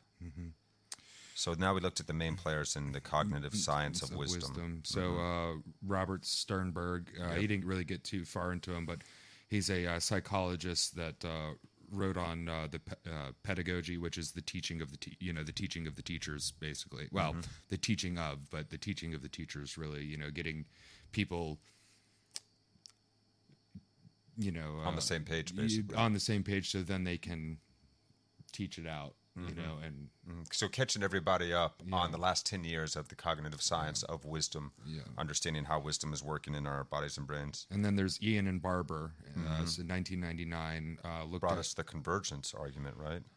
I did get that part, but maybe he's looking at the a priori understanding of wisdom. Yes. So he gave us two distinctive ways, or how cognitive science has studied, because cognitive science covers philosophy, neuroscience, psychology, so on, like 4 or 5 different fields. They're all connected to understanding the brain and consciousness in general. So there's philosophical theories, and then there's the psychological theories. Yeah, and the philosophical is the top-down, and the psychological is from the bottom up. Yeah. So and we're trying to create convergence. Yes. We're looking for a convergence argument. So where do these things converge? What is the theme? Yeah. What's the theme between the two? Where they converge? And so the core of wisdom is systematically seeing through illusion, self-deception, and into a sense of what is more real. Yes. A profound insight. Right. Yeah. And something that is profound, so deep, but also pervasive, so deep and covers a wide amount of considerations. And this reflecting between the two will help us Realize find insights that intervene on the whole sets of problems in a the systematic fashion. and the many areas of misframing that we have Yes, that allows us to yes. see through our illusions into what's more real. Because we have a lot of framings and we have a lot of misframings, and yeah. we have grand misframings around good framings and grand framings around misframings, and then we're trying to be Misframings able to around look framings, across yeah. them and figure out what's what. Right. Yeah. Basically find the baby in So the we really want to bathwater. highlight what's working and what hasn't worked in the past, Yeah. so that we can navigate with as much wisdom as we can cultivate together. Yeah, That's it, pretty man. much. So it was a lot in this episode, but it's further clarifying and helping complexify my own understanding, not in a complicated way, but in a way that is able to afford a lot of different considerations at once. He's just given us so much. I feel gifted by Vervaeke here. And it's for Thank free you, too. brother. I didn't have to go into severe college debt to get this lecture series. Right, and I think most adults, even even high schoolers, could hang with this. It's just that it's 50 lectures. But he builds it up in a way that you're getting every single term and a very comprehensive understanding And of what he's talking about. He repeats his plotting. points a lot of different ways. Even No, with the yeah. repeating, it doesn't seem like he's plotting. It's like when he No. does his repeating, it's so. If one way didn't quite get it in your head, there's another way he gets it from in another way, and Yeah. then he moves on. And Many then times, yeah. In the future, he comes back to it and does the. And this whole series starts out as like an adventure. It's like a journey into our deep past, but it's also at the same time talking about why are we so fascinated with zombies nowadays? And it's like literally bridging the gaps and helping us understand how we got here and where we actually are, so that we're not in that sense of absurdity anymore. And we're able to solve for that inner sense of anxiety with the way the world is and what's going on inside of our own minds. And as we try and fit our agent to the arena, this constantly changing, very quickly moving arena that we find ourselves in. And ever increasing in velocity as well. So No doubt. it's creating quite the gravity, if you will, because if you increase your velocity, you get synthetic gravity. Yeah. He is grounding us in an appreciation of wisdom and an appreciation of communitas and an appreciation of the orientation of those greats that came before us, such as Jesus Christ and Buddha and others who have inspired other cultures around the world. And then all the nameless forefathers and mothers before we started writing stuff down. Yes, or long before we Socrates started came writing along. stuff down in a way that would last long enough for us to go, oh, look, they were writing. The stories that begin as stories that we told that are not written down, but we told them for eons before we ever Even when we had literacy, like the Brothers Grimm, those stories were just a collection of folk stories that were just spoken. Yeah. When did the printing press come about? Oh, God. It wasn't that long ago. 500 years ago or so. And then the Bible was the first Was it book. Gutenberg? Was that the first printing press? Was Gutenberg, and then the Gutenberg Bible was like the. Yes, the I think Bible you're is right. the most Good memory. the most printed book on the planet. I believe it. Yeah, It's crazy. closely followed by Harry Potter. Some would venture that both are work of fiction and fantasy, but I think if you only look at good literature that way, then you're missing a lot of the. Well, all great stories teach Things- a deeper underlying truth than can be said in words alone. So you got to use a story as a vehicle, just like we've talked about on the series, Game of Thrones and Walking Dead. They're telling us a deeper story about how humans can get along, even when they typically are people that wouldn't get along. They can find a way to unite in common cause against a greater threat, and we find that the greater threat is our own capacity for self-deception. Yep. Our own danger to ourselves and one another when we are not in states of communitas and understanding. So the printing press, woodblock printing in China dates back to the 9th century, but the Gutenberg, let me see here. I want to find out. Is that right? 1430? 1436? 1436. Yeah, there it is. Actually, it's been around for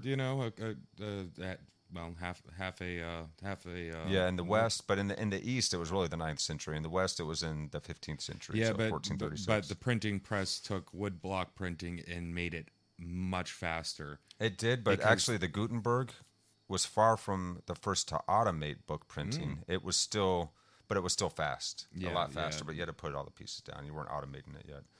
Yeah, and well, still, even that type like newspaper print, you still have to do. Well, I guess nowadays you can do it digitally, but for the longest time, you still would have to lay out each character. But you're able to print many, many, many, many copies reliably within a standardized format. But we've been figuring things out for a while, and let's not throw the baby out with the bathwater and be too down on humans because we're just walking, talking apes. Yeah, because what we're finding now is that there's always babies in the bathwater that we keep trying to throw away. Exactly. There's always very important babies. There are kernels of insights, and there's reasons that people came up with these strange, dreamlike myths to try and teach the cultures of those times and future cultures how to deal with perennial problems and the historic challenges of our times. So here we are, guys. We are awakening from the meaning crisis together. Never woke, always awakening. We're open-ended here. There's no cap to our enlightenment and our potential for improvement, which is actually an exciting story to me. You're never going to get to the end. There's always room to grow. Yep. We love you guys. Thank you so much for tuning in to this episode of Actual Live. We're going to be back next Wednesday, 8 p.e.s.t., as long as our schedules permit. And we are so excited to have you guys here on the journey with us. Make sure you throw some likes and subscribes. Throw your questions or comments down there on the videos here, whether you be on Twitch or Facebook or YouTube here with us. And check out Actual Eye on Spotify or iTunes or Stitcher or whatever podcast platform you like to use. Help us get some higher ratings and reach more people with this work. And that's all I got to say tonight, man. Yeah, that's good for you too. All right. Love you guys. We are out. I've been Chris. I've been DJ. We'll see you guys next time.